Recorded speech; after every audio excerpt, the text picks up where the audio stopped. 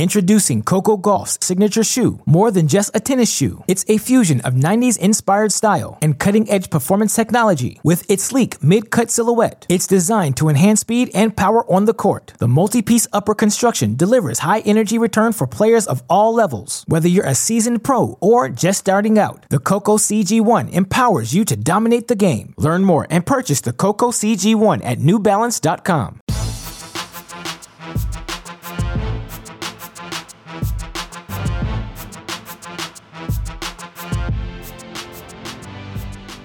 Welcome to the Mini Break, your daily podcast for the biggest storylines, results, and controversies from the tennis world. Today is Monday, January 24th. So, who can win the 2022 Australian Open? It's the question on the top of every tennis fan's mind and the subject of our 2 Mini Break podcast Monday here at Cracked Racquets. On part 1 of this show, I explored the top half of the men's and women's singles draws in Melbourne, talked about the players that I thought were most likely not only to advance out of their sections, but to win the year's first Grand Slam event. I want to do exactly that here on this show, obviously with a switched up focus onto the bottom half of the men's and women's singles draws. And I want to recap Day 8's results much like I did on Day 7, try to touch on every round of 16 match that was played. There were only 8 of them, and again, it's much less chaotic to have to follow 8 singles matches than it is to have to follow 16 or 32 or 64 when things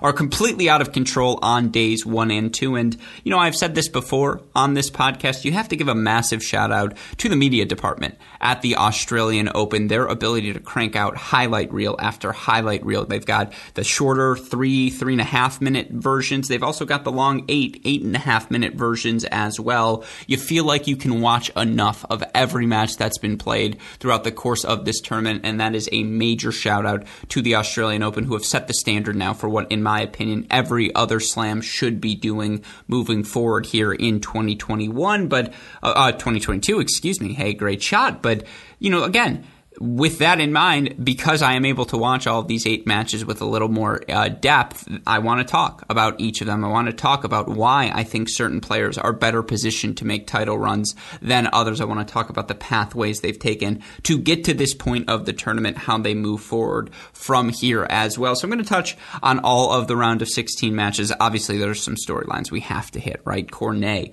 reaching the first Grand Slam quarterfinal of her career. Iga Swiatek finally tested but surviving. Danielle Collins, Elisa Mertens, in what was the match of the day. Of course, Tsitsipas, Fritz, all of it. We'll touch on all of it, as we always do here on our Grand Slam daily recaps. Of course, if you're looking for preview content, we have moved that entirely over to the Great Shot podcast feed. If you listen for our GSP Ace of the Day picks, you will also the rest of the way hear me break down each of the matches that are going to be played on any given day. I'll offer, to some extent, my picks for those matches. Certainly, my aces of the day are formal picks, but offer you my feeling on where things stand. So if you're looking for preview content, Great Shot podcast feed is the feed for you. You can find that wherever you listen to your shows or on our website, crackrackets.com. Of course, again, all of our content, if you've missed anything from this 2022 Australian Open, all available to play catch up with on the website as well. With that in mind, one last thing. As always, you knew it was coming. Shout out to all of you listeners. We are immensely grateful for your continued support of our efforts here at Cracked Racquets. That's why we try to go daily here throughout these Grand Slams, is because we know you listeners are looking for the newest and latest information. You want to be kept up to date so that you can thoroughly enjoy one of 4 Grand Slam experiences on the year. So on behalf of all of us, thank you for your continued support. Thank you to our Cracked Racquets Patreon family as well. They're obviously privy to our Match of the Day segments throughout these Grand Slams. If that's something that interests you, or you just like to support our work, you can do so by going to our website, crackrackets.com. Find out how you can become a Patreon member today. Of course, a massive shout out, as always, to our friends over at Tennis Point. Best equipment, best prices, all in one location, tennis-point.com. You use our promo code CR15. Not only will you get 15% off all sale items, you'll also get free 2-day shipping on all orders exceeding $75. Best of all, a free can of Wilson Extra Duty tennis balls. I've said it before. I'll say it again. You look good on a court. You're going to feel good on that court. You're going to play good on that court. And I know what you're thinking. You're going to play well. No. You're going to play good on that court. Look good, feel good, play good. Tennis-point.com. The promo code is CR15. With all of that said, let's talk about day 8 at the 2022 Australian Open. The match I want to start with is actually the 1-5 setter we saw on the day between number 4 seed Stefanos Tsitsipas and number 20 seed Taylor Fritz. Now, there are many takeaways from both sides of this match. I think we have to start with the Taylor Fritz portion, though. The 24-year-old American's resurgence, I don't know if that's the right word, because it's not a resurgence. Now, certainly he has had the pedigree throughout the course of his career, was the number 1 junior in the world, made a junior Grand Slam final, made 2 of them actually, losing in the final of the 2015 Junior French Open, to Tommy Paul, but then beating Tommy Paul in the final of the Junior U.S. Open that year, going on to win a couple of challengers in Sacramento right after that title, and then making that Memphis final in the February coming after that.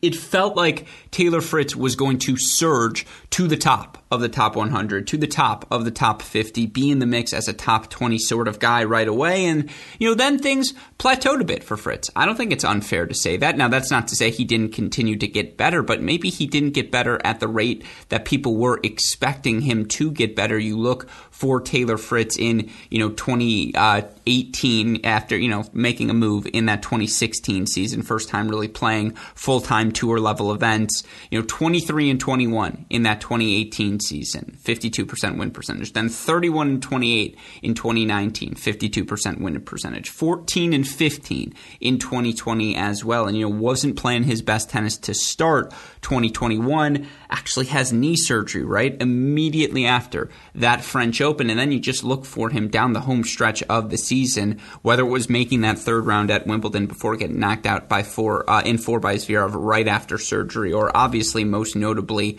semifinals of Indian Wells, semifinals of Atlanta, finals in St. Petersburg, quarterfinals at the Paris Masters. Fritz bought his best tennis down the home stretch of the season, and he duplicated that tennis here in Australia. And again, you look for the hold percentages for him, 74, 76, and 75. And, he's up to 74, 76. 80, 83, 84, 82. He's all the way up to 87 this season in hold percentage. You look for him, that 70 numbers were the first serve win percentage, the second serve win percentage this season, small sample size, but at a career high 57.2%. And then the biggest progress has been him as a returner, and I think you saw that manifest itself in this match against Stefanos Tsitsipas. You look overall in the match for Stefanos Tsitsipas, a 4-6, 6-4, 4-6, 6-3, 6-4 victory over Fritz.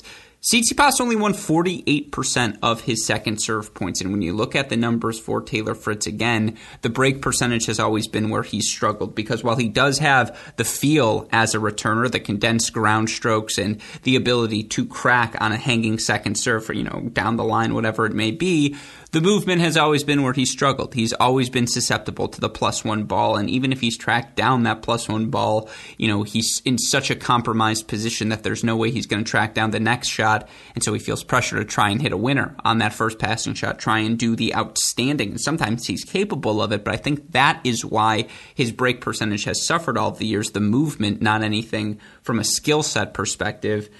And I just think watching this match, it's unequivocal that Taylor Fritz has taken the next step as a mover and that his fitness has continued to improve. And again, his ability to punish Tsitsipas second serves, take those balls early on the rise, hit them deep with pace into the Tsitsipas backhand. And then, again, he straight up beat Tsitsipas in those backhand cross-court rallies. He beat him forehand cross-court as well. And you look for Taylor Fritz throughout the course of this match, I think what a testament to his improvement in fitness, he outplayed Tsitsipas in the 5+ shot rallies. He outplays him, +8 in that category. And just the longer the rally went, Tsitsipas didn't have a neutral gear. Tsitsipas had to play +1 tennis. It had to be the serve, a first forehand to get Fritz stretched, and then Tsitsipas will follow it up to the net, or Tsitsipas would, put that +1 forehand away and draw a Fritz error. And that's why Tsitsipas ultimately, +15 in the 0-4 shot rallies. And credit to Tsitsipas, who,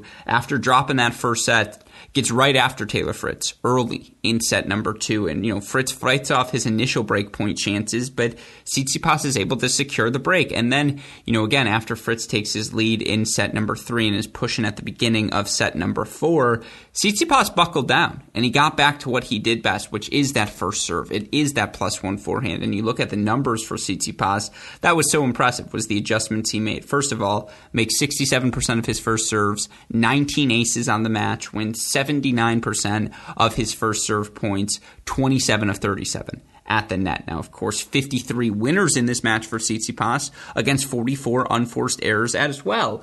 He took exactly what Fritz was giving to him, and he started opening things up, whether it be, and if you watch the third set film, particularly, again, the holds down the home stretch of the fourth set, and the holds down the home stretch of the fifth set, you'll see on the ad side in particular, he had Taylor Fritz figured out. He's hitting the kick serve out wide. He's hitting the +1 forehand to the open deuce court. Make Taylor Fritz do something special with that +1 forehand. And then by the end of that fifth set, because Fritz knew that ball was coming, Tsitsipas was able to open up the shot behind him, hit that first forehand down the line. And, again, because Fritz would get a little bit tentative attacking the backhand, Tsitsipas was willing to go big up the line with his backhand as well. I just thought Tsitsipas responded really well to what was an extraordinary level from Taylor Fritz. When I look at this match, and that's why I wanted to start talking not about the winner, but about Taylor Fritz, Fritz hit 52 winners against 37 unforced errors, +15 in that category. He won 79% of his first serve points, 56% of his second serve points, faced just 5 break points in a 5-set match, and was broken 3 of 5 times. Here's the difference, though. Stefanos Tsitsipas, 3 of 5 on breakpoint chances. Taylor Fritz, 2 of 15 for the match on his breakpoint chances. It felt like Tsitsipas, whenever he needed it, was able to find a first serve, was able to find a +1 forehand. And as much improved as Taylor Fritz is, he is still susceptible from a movement standpoint to elite weapons. And what this victory tells you is that when push comes to shove, the Stefanos Tsitsipas serve and forehand combo is an elite weapon. And whether you think Taylor Fritz is a top 20 guy or not, I think he's pretty clearly a top 35 sort of guy. And thus he's the guy that Tsitsipas should be beating, whether, for a variety of reasons, whether it be, the +1 ball, whether it be from a fitness standpoint. In this case, it was whether it be whatever it be fundamentally, that's what the difference between Stefanos Tsitsipas is. He buckled down in sets 3, 4, and 5, kept things simple, ultimately stuck to the play that earned him the most success, throughout the course of his career, and wins this match. And again, all of the credit in the world to Taylor Fritz, who, when things were at neutral, as the stats suggested, Fritz won those rallies. Fritz was able to grind down the Tsitsipas backhand throughout the course of this match and was able to open up things for himself when Tsitsipas would hang a backhand, whether it be the inside-out, inside-in forehand combo, whether it be backhand short angle cross court to backhand down the line. Fritz did everything well in this match. He game planned well. He executed well. Tsitsipas was still better. And that right there is a testament to the number 4 seed Stefanos Tsitsipas, who you look now in his career, Stefanos Tsitsipas into the fifth quarterfinal of his fifth quarterfinal. I forgot that withdrawal. Fifth quarterfinal of his career. All of those quarterfinals coming since the 2019 season, and you look for him, again, Roland Garros 2020 makes the quarterfinals there, and Australian Open 2021 makes the quarterfinals there. Roland Garros last year makes the quarterfinals there, obviously further in some of these instances. Now he's into the quarterfinals once again.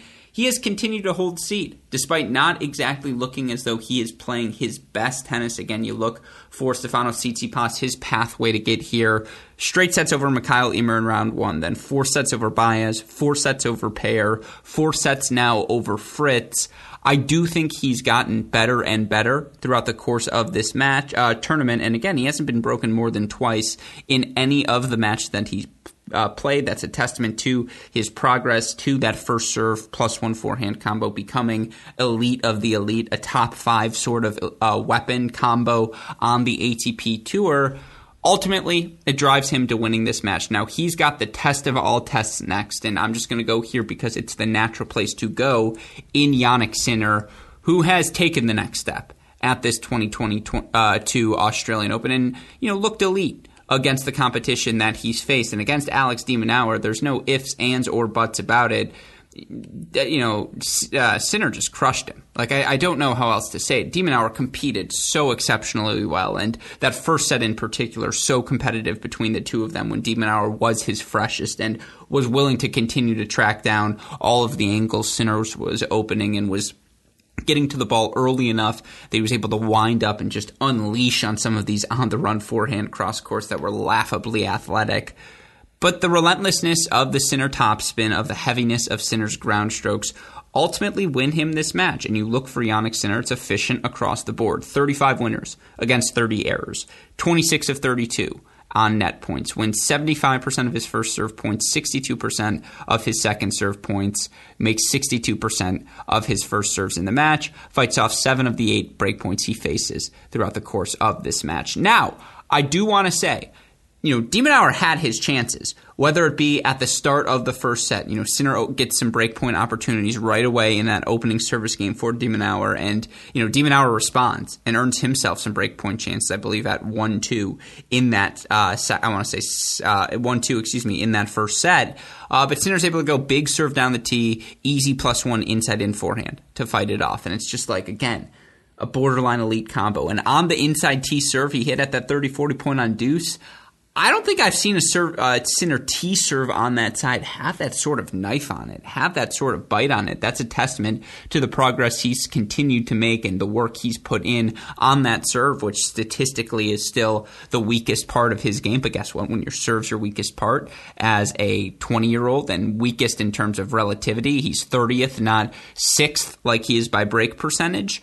It's great to see that progress as well. And again, it felt like everything was on Sinner's terms. Even when de Minaur was able to connect with a forehand, Sinner was hitting the ball with that much harder, with that much more pace, but more pressingly, that much more action on the ball, coming back at Demon.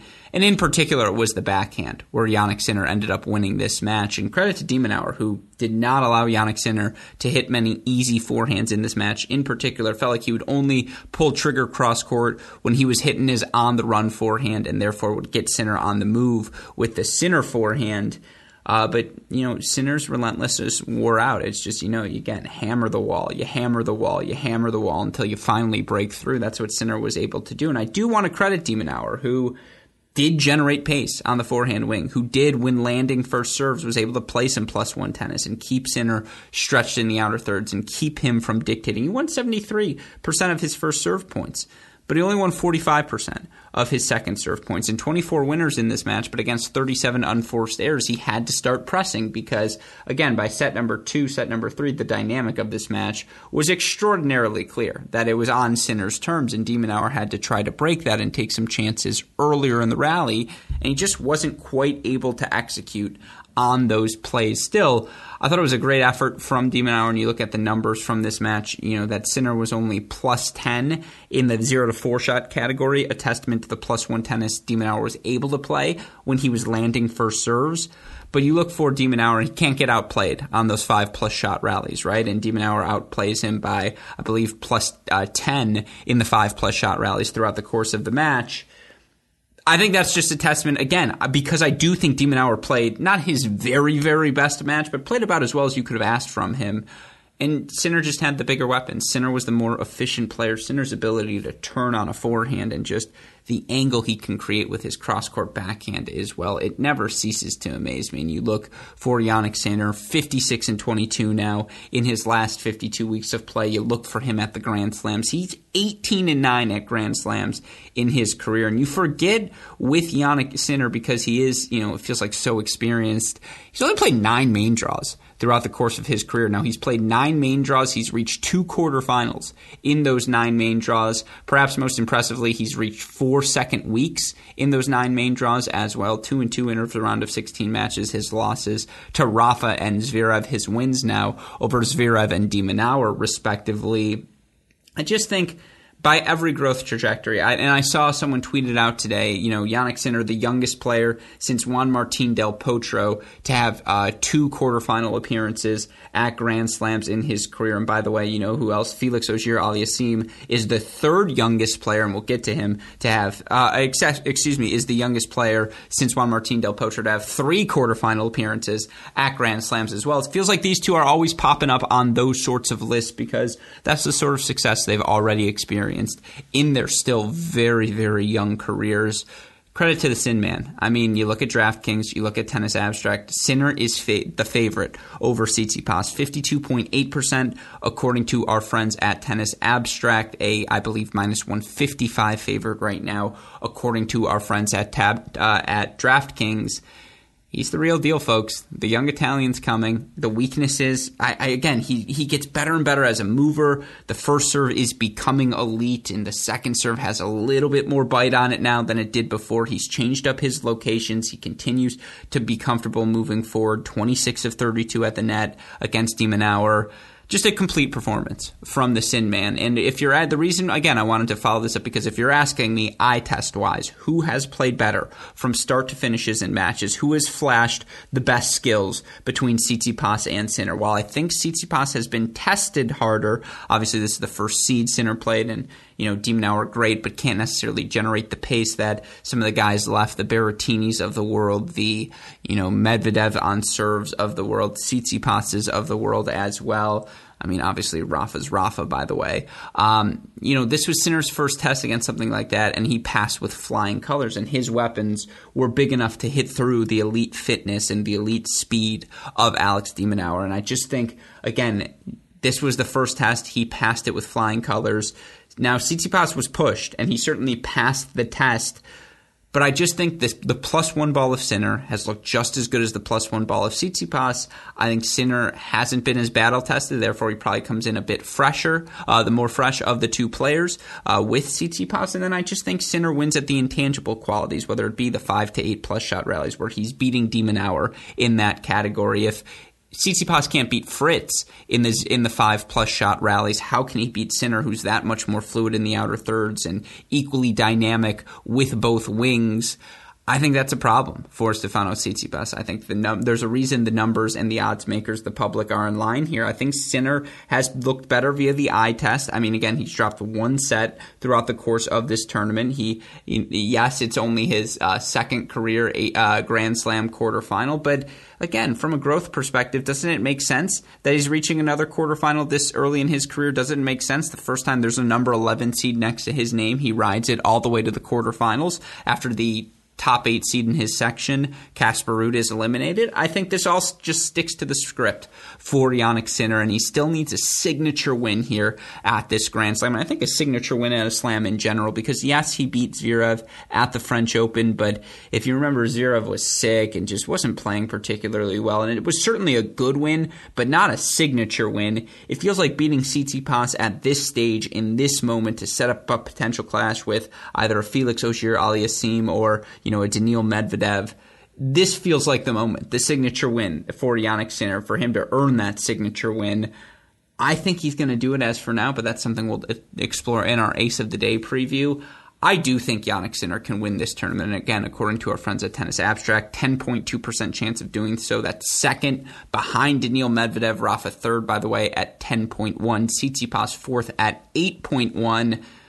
I'm a man of the numbers, but I think the eye test passed that as well. If you're asking me who has played the best of everyone in the draw, I think I might say Sinner has played the best. I think Medvedev has the best pedigree, and he's earned the right to be the clear-cut favorite. Rafa's looked good. Sinner's looked dominant. Even in his straight-set victories, Rafa's struggled a bit, especially in first sets in matches. And I know he's got Shapovalov tonight, and I do think he's going to end up knocking off Shapovalov. But I've really liked the way the Sin Man played. This is the litmus test. If he gets through, I mean, obviously it's the quarterfinals, but if he can get through Tsitsipas comfortably, I think I'm going to pick him to beat Medvedev. I just think this is the Sinner tournament. I think it's all lined up for him. We talked about it before the event started. I think he is playing that well. He proved it against de Minaur. It wasn't a hostile crowd, but he silenced them the entire time because the match was on his terms, no matter how well and how exciting de Minaur was at times. I do agree Sinner should be the favorite over Tsitsipas for now. I'm leading Sinner. I would put him 2 behind Medvedev. I think Medvedev's most likely to win it. Then I'd go Sinner. Then I'd go Nadal. Then I'd go Berrettini. And then things get interesting. But again, those were my 2 most pressing matches on the men's side I wanted to touch. Obviously, you hear it coming out of my mouth. That's where I want to go next. Now let's talk about the women's side and talk about the 2 players on the bottom half I think most likely to emerge. And I think pretty safe to say Iga Swiatek had separated herself from the rest of the bottom half of the draw. Leading into this round, she had yet to drop a set. She looked so good in the warm-up events before getting knocked out by Ashley Barty, who's still undefeated. And again, go watch that match Swiatek played against Barty in the warm-up event. Swiatek played excellent. Barty was just on another level through the first 45 minutes of that match. And so, it was good and bad. I think it was good to see Iga get tested in this matchup because when you look for Iga Swiatek, she had cruised on her way to this 4th round. And now for Iga, to earn a 5-7, 6-3, 6-3 win over a very much informed Sorana Cirstea, watching that match just showed me how many options Iga Swiatek has throughout the course of any given tennis match. And you look in this match, she wins 76% of her first serves. That's money, right? 24% of her second serve points. She goes 9 of 38 on those second serve points. And it wasn't one of those 20 double fault performance like we've seen from Aryna Sabalenka. Cirstea was just taking that ball early on the rise, using the kick of Swiatek to just bunt down on the return of serve. The amount of backhand down-the-line winners she hit in this match, you look for Sorana Cirstea, 27 winners. I would venture to say 14 of those 27 were backhand winners down the line. And her ability to take the ball early on the rise and, again, redirect and utilize the topspin of Swiatek to keep her own ground strokes down, it was a brilliant performance from Sorana Cirstea, who, a little less efficient on serve, wins 58% of her first serve points, 44% of her second serve points. And I think that's the testament to Iga, who just, eventually over the course of 3 sets, extended Cirstea into the outer thirds over and over and over again. She's +9 in the 5+ shot rally category throughout the course of this match. And of course, when you watch Iga, it is the spin on her shots, the heaviness of those balls, her ability to open up angles for herself and then take a ball early and on the rise, particularly on that backhand wing. That backhand down the line is fantastic. And then the physicality Iga can bring in. Again, not only the heaviness of her ball, but her own ability to track down what Cirstea is doing, force Cirstea to hit that one extra shot. I mean, again, Swiatek +1 in the 0-4 shot rallies, +2 in the 5-8 shot rallies, +7 in the 9+ shot rallies. She won across the board in this match. Now, narrow margins, and again, that's a testament to Cirstea, who was just ripping away throughout the course of this match, playing as though she did have nothing to lose. And, Swiatek was able to weather the storm, and that's what the great ones do throughout the course of a Grand Slam because, again, I think Cirstea opens up right away with a break of serve to start the match, and, Cirstea is just firing away backhand after backhand, and Swiatek managed to level that back and sort of slow things down in that first set, get the match back to neutral. Now, again, credit to Cirstea, who I do think got a bit tired by the end of this match, just didn't have the wheels left in her as this match went on. But, again, this was a really fun one. And I do think when you look for Iga Swiatek now, who, by the way, you look for her overall in her career, 37-10 at Grand Slams. That's just laughable. You look overall, she's made, 37-10. So she's played 11 Grand Slam main draws, right? You look for her round of 128. Yep, she's played 12 Grand Slam main draws in her career. Obviously, she wins the French Open. So she's played 12 Grand Slam main draws. She's made the second week in 8 of them. Come on now. She's 3-5 in round of 16s. I understand that. But she's made, of 12 Grand Slams she's played, she's made 8 round of 16s or further. 3/4 of them. 2/3 of them, excuse me. Good math there, Alex. 2/3, 8 12s, 2/3. 2/3 of them, 66%. She is still just 20 years old. She already has 8 Grand Slam round of 16s to her name. It's a testament to her complete skill set. And by the way, those round of 16s have come at every Grand Slam event. She's done a U.S. Open, she's done a Wimbledon, Roland Garros, Australian Open. Now you look for Iga Swiatek, of course, throughout, since August 2020, since, the tour resumed play post-pandemic. She's 52-19 overall. She's 26-3 against opponents ranked outside the top 50. If you are not a top 50 opponent, if you don't have the sort of weapons to either get her off her front foot or the sort of physicality to last with the heaviness of her ball, you are not going to beat her. 44-9 against opponents ranked outside the top 20. And you looked at the numbers for her. Yeah, the serve percentage dips by about 2% and the return percentage points won dip by about 1%. But, that margin between top 20 and top 50, players ranked outside the top 20 and players ranked outside the top 50, but within the top 100, very, very thin margins. The point being, Swiatek having success against all of them.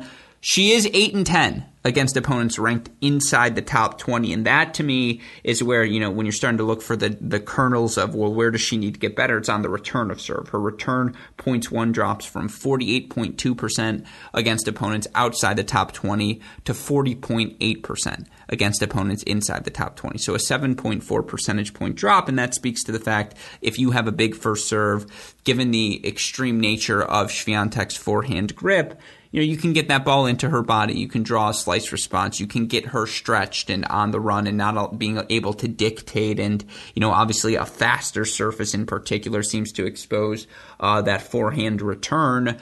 But you better have a damn good serve if you think you're going to expose that forehand return. You better be able to swinging away if you think you're going to get a ball by her because she does move that well. And that, again, where I know I'm repeating myself here, but credit to Cirstea. She did that. She swung away throughout the course of this match. That's all you can ask for from her as the underdog. But Swiatek manages to survive it. And I do think, again, this was a good test for her as we look towards the rest of the tournament because now you look for Iga Swiatek. Obviously, she's the highest seed remaining. She has an opportunity here. She's got Kaia Kanepi next. She's a 74.6% favorite in that match. Things have opened up for Iga Swiatek, and boy, would I like to see a Barty Swiatek rematch because I'm telling you, first 30 minutes of that match, best tennis I've seen all season. The question is, if it's not Swiatek, and I know we're focusing on the seeds here, it's not exactly a hot take, but I do think Danielle Collins has played well enough now that we got to start considering her a serious threat to not only make the final, but honestly knock off Barty and win this tournament because you look for Danielle Collins, she did not serve well against Elise Mertens. I don't think either player served particularly well. But Collins swung so aggressively from the baseline throughout the course of this match, and you look for Danielle Collins, it was, 45 winners against 41 unforced errors. Mertens, 33 winners against 29 unforced errors. Anything that wasn't a +1 winner from Elise Mertens, it felt like slowly over time Danielle Collins was able to break Mertens down and win those points, whether it be throwing these loopy moon balls at her until, Mertens would land one short, then she'd take it early on the rise, then she'd take one down the line. And Danielle Collins' refusal to move forward throughout the course of this match definitely extended some rallies further than they needed to go. But you look for Danielle Collins, she was still 13 of 17 when she did choose to come forward, but perhaps most pressingly, you look at the 5+ shot rally, she's +21. In that category, wins 45 to 8 shot rallies to Mertens 20, 11 9+ shot rallies to Mertens 10. It just felt like eventually, again, whether it was on the return of serve, whether it was when she was landing a first serve, she was able to, get Mertens stretched into the outer thirds of the court, then get her stretched again into the outer third of the court, then finally take a ball early on the rise when the moment called for it. It was just efficient, ruthless baseline tennis from Danielle Collins, who, there is some added action and aggression on that, on her forehand with, yes, it's a bigger loop, but, it does have so much knife on that ball. And you look for her on the backhand wing as well, her ability to drive that ball cross court or guide it down the line, take it early on the rise as a return of serve. She's got a lot of options throughout from the baseline, But, again, credit to Elise Mertens, who was, anytime she landed a first serve and Collins would land a return short, she got Collins stretched into the outer thirds of the court. And credit to Elise Mertens. Yeah, Collins ends up +21 in the 5+ shot category, but Mertens extended a lot of balls, a lot of rallies, 1, 2, 3 extra shots, just getting her racket on it. Now, again, credit to Collins for putting those shots away, but lesser players would not have had the discipline to be able to do that. Lesser players would have, prematurely started going for things early in rallies, and it's a credit to Collins' discipline that she did not do that. But man, what a physical performance from Elise Mertens in this one. Still, again, it's a tough loss for Elise Mertens, who I mentioned this stat when she qualified for this round. Elise Mertens now 16 consecutive third rounds or further for her at Grand Slams. But you look for her overall, again, once she reaches that third round or further at the Slam, she's been pretty good in round number 3, 10-7 overall. But you look for her in the round of 16, 3-7 in her 10 round of 16 appearances. You look for her in the quarterfinals, 1-2 in her quarterfinal appearances. Of course, 0-1. That 2018 Australian Open semifinal, she ends up losing to eventual champion Caroline Wozniacki. I mean, here's the thing with Mertens, and I talked about her ability to extend rallies. She has a plan A. Again, those 0-4 shot rallies, she out-hits Collins in those potential, and she plays with a lot of precision, and she is willing to come forward, and she will change directions on you and change the locations of her approach shots. But she doesn't have overwhelming power. And to a certain extent, there's a certain threshold at the top of the women's game right now. If you can't consistently hurt them, again, they're going to beat you. And I just think the best of a Danielle Collins, unfortunately for Mertens, while her floor from match to match may be as high as any player out there, the ceiling just isn't quite as high because she doesn't have those big weapons to make things extraordinarily easy on herself. Now, again, the +1 tennis she played worked against Danielle Collins, but I think there are more fluid movers than Elise Mertens or more proficient returners at the top of the game who would knock her off. And just, again, there's a reason the records in round of 16, quarterfinals, etc. look the way that they do. Still, she played well enough to win this match. And that's where you got to give all the credit in the world to Danielle Collins for executing down the home stretch, for, again, from an energy perspective. You didn't hear a lot of come-ons in set number 1, set number 2, full volume, full speed by set number 3, and that's a testament to the energy she was putting into just, again, staying alive in this match and creating opportunities for herself to get that final break of serve and get over the finish line. She's able to do it in the end. So you look overall, again, and by the way, Danielle Collins in this match, 5 of 18 on breakpoint chances. Elise Mertens, 4 of 9. This match was on Collins' terms. That's a testament to how dangerous she is from the baseline. She advances to what is now the third quarterfinal of her career at the Grand Slams. First one for her since the 2020 Roland Garros, of course. She's made one semifinal in her career. It was at the 2019 Australian Open. Really fun 2019 Australian Open first set semifinal between her and Petra Kvitova before Collins just kind of ran out of steam down the home stretch. But credit to Collins. And, again, for both Collins and Swiatek, they are going to be comfortable favorites in their matches against Kanepi and against Cornet, respectively. You look for them, again, Collins is 76.8% favorite. That's the biggest of the round. Iga Swiatek, 74.6% favorite. She's a bigger favorite, obviously, than Ashley Barty, although that Ashley Barty is even close, given she's playing number 21, Jess Pegula, a testament to how fond the numbers are of Barty. But yeah, it's a pick-em between Collins, Swiatek. They've both looked good. I think Swiatek served better. I think she's moving better. I just think Swiatek has a heavier ball from the baseline, a little bit better version. Again, I would say Swiatek is Collins 1.25, so I still lean Swiatek.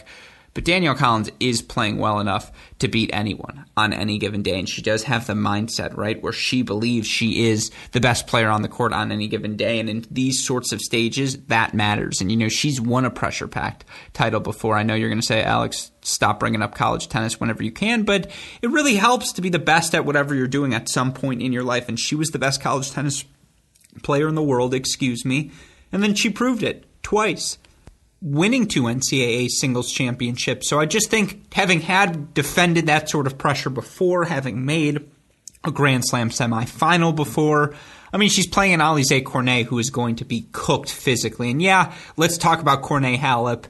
Introducing Coco Gauff's signature shoe, more than just a tennis shoe. It's a fusion of 90s inspired style and cutting-edge performance technology with its sleek mid-cut silhouette. It's designed to enhance speed and power on the court. The multi-piece upper construction delivers high energy return for players of all levels. Whether you're a seasoned pro or just starting out, the Coco CG1 empowers you to dominate the game. Learn more and purchase the Coco CG1 at NewBalance.com.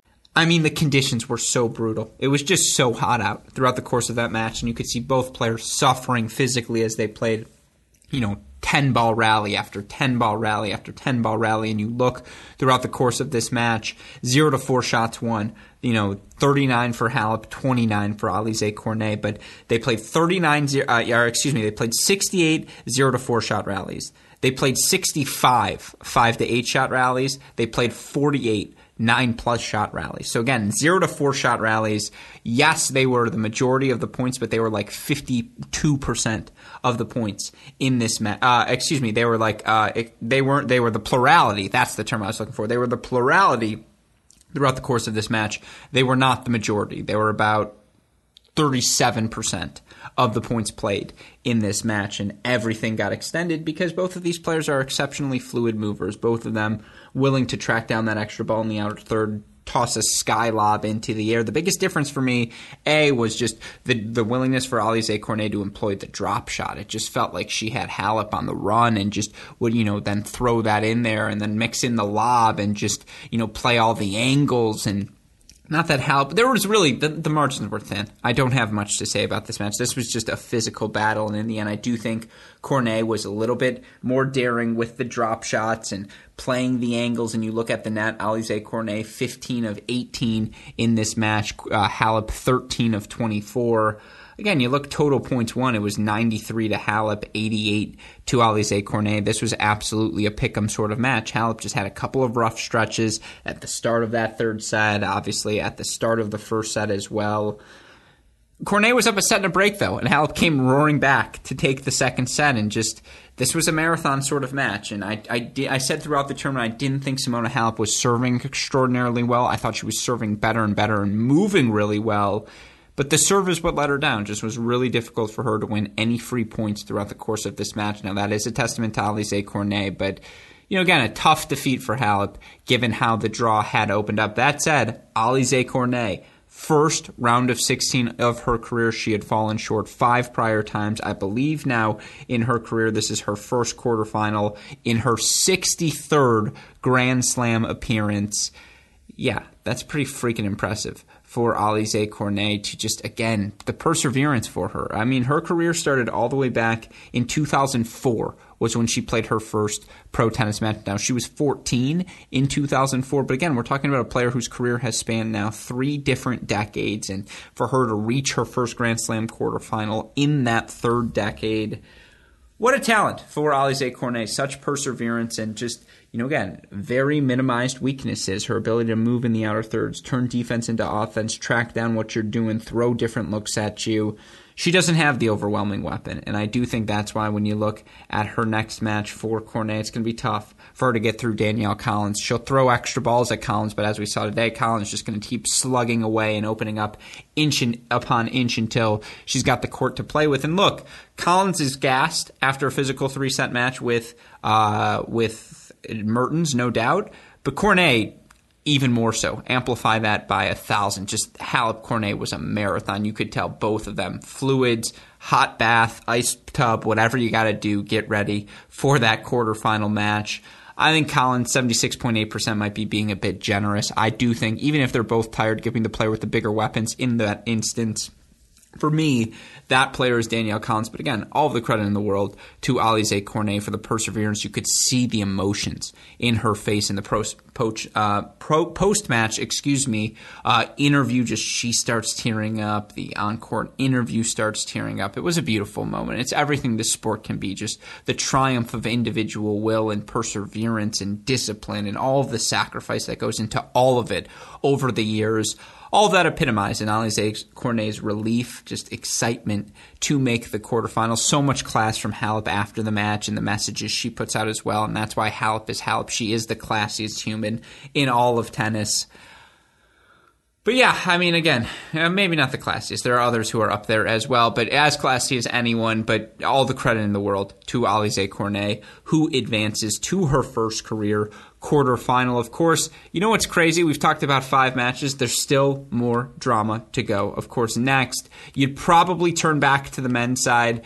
Let's just talk quickly about Felix Auger-Aliassime because we focused on him a lot throughout the course of this event because he's played so many outstanding matches, whether it be Ruusuvuori or, in 5 sets, or whether it be his 4-set match in round number 2 as well, where he didn't play his best tennis, but I thought Felix still played pretty well in his 4-set win in round number 2, or at least played well enough in round number 2, that 7-6, 6-7, 7-6, 7-6 win over Davidovich Fokina.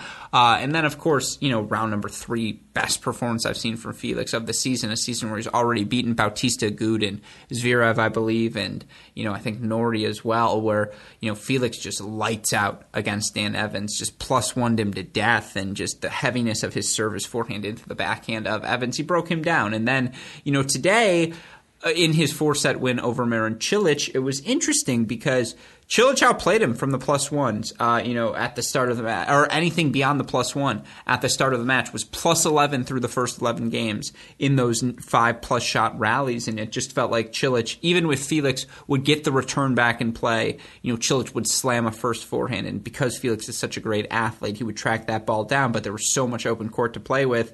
That's an easy +2 winner for Marin Cilic, and just, it felt like all of the extended rallies were because Felix was playing defense and just doing whatever he can to get the ball back on the court. But, again, Felix, even during that stretch, was outdoing Cilic in the +1 tennis. And I think we look over the course of this match, that was the difference between the two of them. You look for Felix 22 aces to Cilic's 24, but 62% first serve percentage to Cilic's 54%. That was critical because Cilic and FAA each won 86% of their first serve points. FAA 58% on the second serve to Cilic's 45. FAA +7 in the winner to unforced errors. Cilic +1. Now I do want to point out, Cilic hit 61 winners to 60 unforced errors in this match.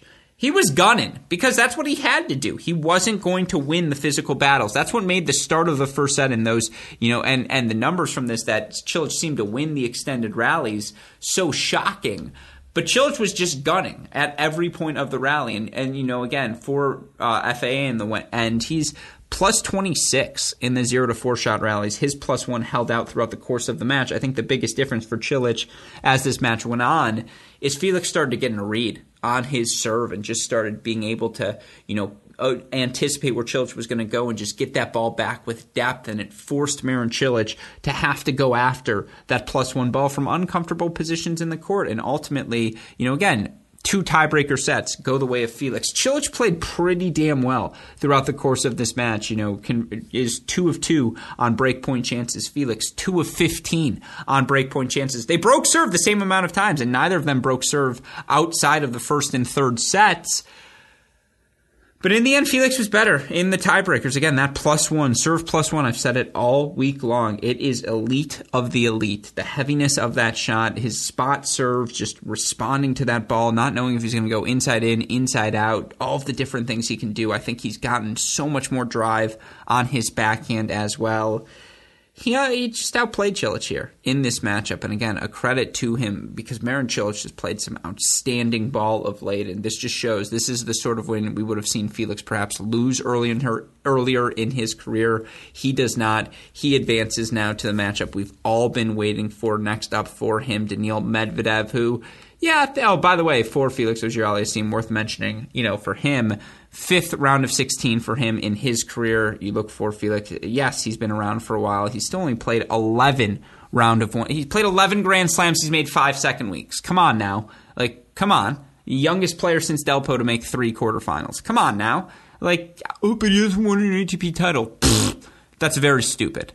Just, again, the numbers suggested he's number 9 in the world. He's 21 years old. The hold percentage inches closer and closer to a top 10 number each and every season. The break percentage inches closer and closer to the top 25.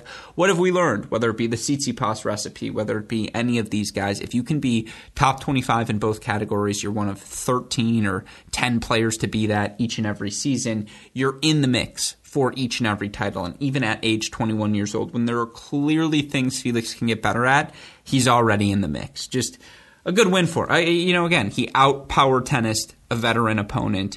That's an impressive accomplishment for Felix as he now advances to the quarterfinal matches where, again, he's going to be a 13.9% underdog against Daniil Medvedev. Medvedev playing that well, an 86.1% favorite. He's now a 57.4% favorite according to Tennis Abstract to capture the 2022 Australian Open title. And he did the match against Max Cressy, the 6'6" former UCLA NCAA doubles champion who's been a rising star, one of the winners of January, looked exactly what you'd expect it to look like. Cressy won a tiebreak set, 0 of 1 on breakpoint chances. On 9 of Medvedev's 12 breakpoint chances in the match, he came up with a big first serve, came up with a big +1 volley. He goes 89 of 135 at the net, 75 winners against 49 unforced errors. And yet Medvedev still beats him. 60 winners against 11 unforced errors for Medvedev, and just was able to dip the +1 ball or dip the return at Cressy's feet, give himself a +2 passing shot opportunity. You just can't give Medvedev or Nadal's of the world 2 pass shot combos, as Max Cressy has learned. And again, any baseline rally you look in this match, and it was actually kind of interesting. Cressy 27 points won on the 5+ shot rallies, Medvedev 32. But what was most impressive for Medvedev, he +1s Maxime Cressy, just 124 to Cressy's 111. And again, Medvedev, who serves like a 6'6" human you'd expect to serve, just was very decisive with his +1 approach shot, whether going inside in or changing up his targets, moving forward, mixing in drop shot, just not allowing Cressy to return and volley and not allowing Cressy to play on his terms in Medvedev's service games. That's a testament to Daniil Medvedev and his growth as a player. And there's not much left to say about Medvedev other than he is the favorite as we look towards the home stretch of this 2022 Australian Open in the men's singles competition. He's passed every test. Again, got pushed by Kyrgios, gets through, gets pushed by an informed Cressy who makes things uncomfortable but pushes through. And what do you think about him calling Cressy's game style bored? It's extraordinarily boring to play against. He's not saying it's boring to watch. It's extraordinarily boring to play against. And guess what? That's just true. That's factually accurate. I don't know why we're criticizing him for saying something factually inaccurate. As a tennis player and as a fellow grinder, as Daniil Medvedev, I'm not saying to the same level, but as someone who experienced the same mindset, and I imagine some of you listeners feel the same way as well. Don't you love when I make an anecdote about my own playing career? But I think I might have even shared this anecdote before. My loving former Great Shot Podcast co-host, doubles partner, man who assisted me in having the hubris to start this endeavor. I used to always tell him before our matches, because you get the half hour to warm up, whatever, before you start. And I used to always tell him, hey, with all due respect, I don't want to warm up with you. I want to warm up with our women's singles player, Carrie Hu, because we're just going to grind 1,000,000 balls in a row. We're going to hit 1,000 balls in 30 minutes, and I'm not going to miss a shot. She's not going to miss a shot. I'm going to have the rhythm I need for us to get started, versus playing against you, who's going to slap every third ball, because that's what you do in the rally, and that's how you warm up. And I hate warming up with that, and I really don't want to do that. And, again, in practice, it's like, what are you trying to work on? I get what you're working on, trying to disrupt rhythms and trying to end points quickly and play on your terms. I'm out here to sweat, man. I'm not going pro. I need to get as warmed up as humanly possible and as loose as humanly possible. The point being, that is why I would not hit with him, because it was not as fun. It was not as beneficial. It's just so, again, big serve, big rip. Okay, what did we learn there? Nothing. That's what Max Cressy does to you, and that's why he's so effective, because he does disrupt your rhythm, because he doesn't allow you to get comfortable throughout a course of a match. You can imagine how frustrating that may be and how boring that may be for someone like Daniil Medvedev, who's used to extending rallies, getting creative, thriving in the outer thirds, not just return, serve and volley, point is over. And so again, I have no issues with Daniil Medvedev calling that game style boring to play against. I don't think it's boring to watch. I would disagree with that assessment, but hey, everyone skins a cat their own way. So that would be my thoughts on Medvedev, Cressy. And again, Max Cressy, I'm not sure if he's top 50 after this. The live ranking's a bit screwed up, but he's going to be darn near close to it, and he's certainly going to get into every Grand Slam that he wants to play throughout the course of this season, and that means you're now in the ballgame if you're Max Cressy. Not to dismiss what the guys at the challenger level are doing. We talk about it so frequently here at Cracked Racquets, and it's an exciting week at the Columbus Challenger. We'll talk about it at some point here on this show, but again, now he has world number one aspirations. Well, where are the biggest sums of points found? At the Grand Slams. He's into a fourth round at one. What does it mean when you have now a top 75 rankings? You can play tournaments with higher level quality, higher level points, whether it be 250s exclusively, whether it's getting into qualifying, or even if he's lucky, main draws of Miami, of Indian Wells over this Sunshine Swing, indoor hard courts in Europe coming up. That's going to be an area where Max Cressy thrives. He's positioned himself to make a push here at the start of the season. That's all you can ask for, but he's just not quite dynamic of a returner, not quite dynamic enough at the baseline yet to deal with someone the quality of Medvedev. And then last but certainly not least, and I saved this one for last because I don't know how I feel, Kaia Kanepi, 3 sets over Aryna Sabalenka. You look for Kaia Kanepi, 10th round of 16 in her career, 7th quarterfinal now for her. At Grand Slams, she's made quarterfinals again of each Grand Slam now, this being her first in Australia. What a brilliant career for the 36-year-old who, again, you look for Kanepi over these last 52 weeks, 28-15, had a really good run in Australia last year. And just, you look at the run she's been able to earn on her way to this quarterfinal now, and, again, for Kaia Kanepi, it's the wins for her, whether it be, 3 sets over Madison Inglis after dropping that first set 6-2, or the straight sets over Kerber in round 1, straight sets over Buzkova in round 2 now, 5-7, 6-2, 7-6, 10-7 in that deciding third set breaker over Aryna Sabalenka. What a run for Kanepi. What's the better story, Kanepi or Cornet? If there was a first take of tennis where they're doing the debate show for everyone, what's the more impressive take? I think Stephen A would be like, now let me tell you, Max. I'm not going to do my Stephen A impression, but skip, or what's the Max? No, Stephen A. The Kellerman, it's incredible. Anyways, I do think for Sabalenka, she just went down swinging. Again, only makes 49% of her first serve, has not served well in this tournament, but wins 73% of her first serve points, and fights off 5 of the 8 break point chances she faces, converts 4 of the 13 chances she has, hits 30 winners against 30 unforced errors, kind of lets Sabalenka self-destruct at times, and then, weathered the storm and dictated when she could. And certainly the Sabalenka serve, as it had at times, ultimately was the Achilles heel that betrayed her. 15 double faults in this match. You just can't do that and expect to get away with it, in 2 of 4 matches at a Grand Slam. And ultimately the serving came back to bite her. But I will say, if you're Aryna Sabalenka, that you continue to serve so poorly, that it's clearly the glaring thing holding you back right now for success, and yet you were still able to find a couple of wins and find some confidence from a match play perspective and from an everything else perspective in Australia. I don't think you can call Australia a win given her results, but there are kernels of positivity, and you can call it not a loss, which about a month ago, and I just think in general was not what you expect, or about a week ago, you would not have said for Sabalenka. I think there's ways to spin this for her where you say somehow you survived to get to this point of the tournament. But hey, again, there were some familiar things, ghosts from the past from Sabalenka that certainly crept up, the yips and just, again, the erraticness in the biggest moments in that tiebreaker, not being willing to just make a return in play and grind out some points, try and find the Kanepi backhand, because she couldn't really hurt you on that backhand wing, but anytime she gave Kanepi a forehand, Kanepi would try to gun it or change directions with it.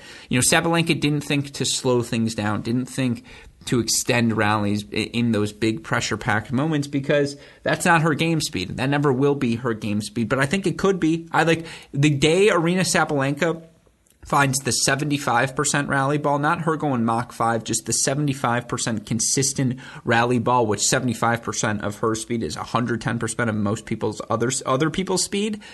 Look out, rest of the tennis world, because that player can be a dominant world number 1. But credit to Kaia Kanepi, who again just played a tactically disciplined match, went after first serves, changed directions, was aggressive on returns of serves. Just, yes, she floated a couple of second serves, but, why was the second serve number as high as it was? Because she was more aggressive with that second serve, understanding the importance of dictating from the start against Aryna Sabalenka. So all the credit in the world to Kaia Kanepi, who thoroughly earned this victory against the number 2 seed Sabalenka, now advances again to another Grand Grand Slam quarterfinal where certainly she's, again, you look at the numbers. Yeah, they don't, 25.4%. Tennis Abstract doesn't love her. DraftKings doesn't love her. But hey, you're in the final 8. You're in the ball game. And at age 36, that's exactly what you're looking for in your pro career. So all the credit in the world to Kaia Kanepi, who advances to the quarterfinal round.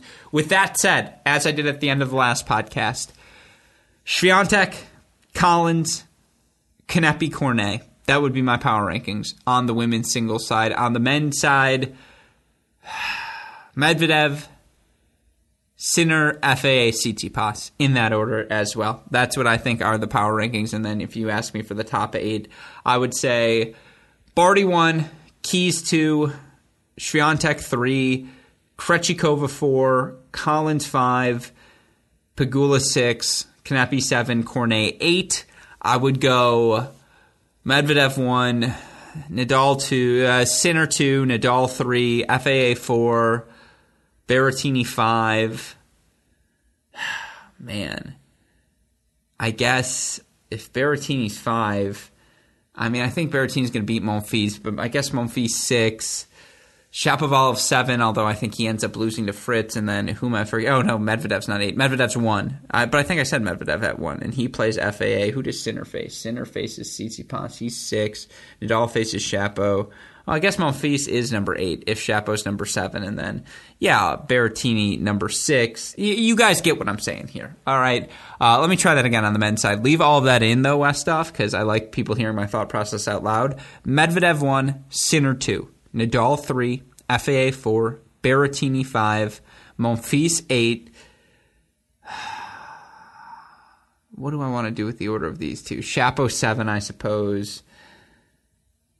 So then, I guess that makes whoever... Wait, Monfils, Shapo, Berrettini. I can't believe I keep blanking out on this, but who's in the bottom half of the draw here? And Tsitsipas. I keep forgetting Tsitsipas. Tsitsipas 6. Yeah, lock that in. Okay. So, one more time. Leave all of that in, though, Westhoff. 1, Medvedev. 2, Sinner. 3, Rafa. 4, FAA. 5, Berrettini. 6, Tsitsipas. 7, Shapovalov. 8, Monfils. That's where I stand as we enter the quarterfinal round. Of course, I want to know where all of you listeners stand. Feel free to reach out to me at A.L. Gruskin on Twitter. You can reach out to all of us at Cracked Rackets as well. Of course, if you go to our website, crackedrackets.com, you'll be able to catch up on each and every day of the 2022 Australian Open. You can hear previews each and every day on our GSP Ace of the Day segment. We're finishing in the positive, folks. That's my guaranteed to all of you listeners as we approach the home stretch of the year's first Grand Slam event. Of course, all of that content,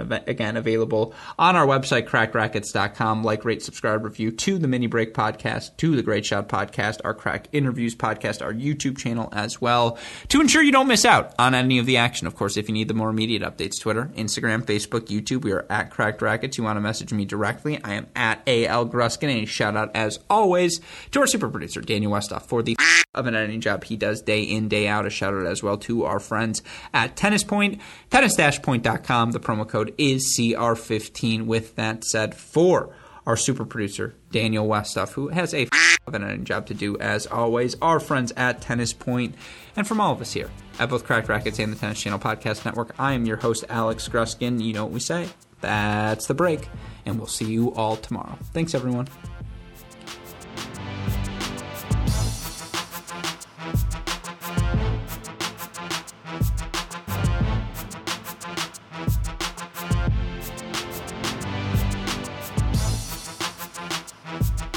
Another day is here, and you're ready for it. What to wear? Check. Breakfast, lunch, and dinner? Check. Planning for what's next and how to save for it? That's where Bank of America can help. For your financial to-dos, Bank of America has experts ready to help get you closer to your goals. Get started at one of our local financial centers or 24/7 in our mobile banking app. Find a location near you at bankofamerica.com/talktous. What would you like the power to do? Mobile banking requires downloading the app and is only available for select devices. Message and data rates may apply. Bank of America NA, member FDIC.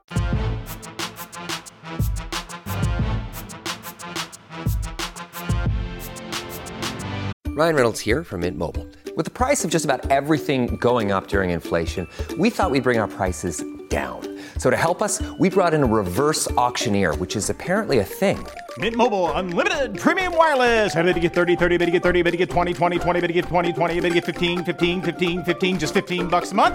Sold! Give it a try at mintmobile.com/switch. $45 up front for 3 months plus taxes and fees. Promo rate for new customers for limited time. Unlimited more than 40 gigabytes per month slows. Full terms at mintmobile.com.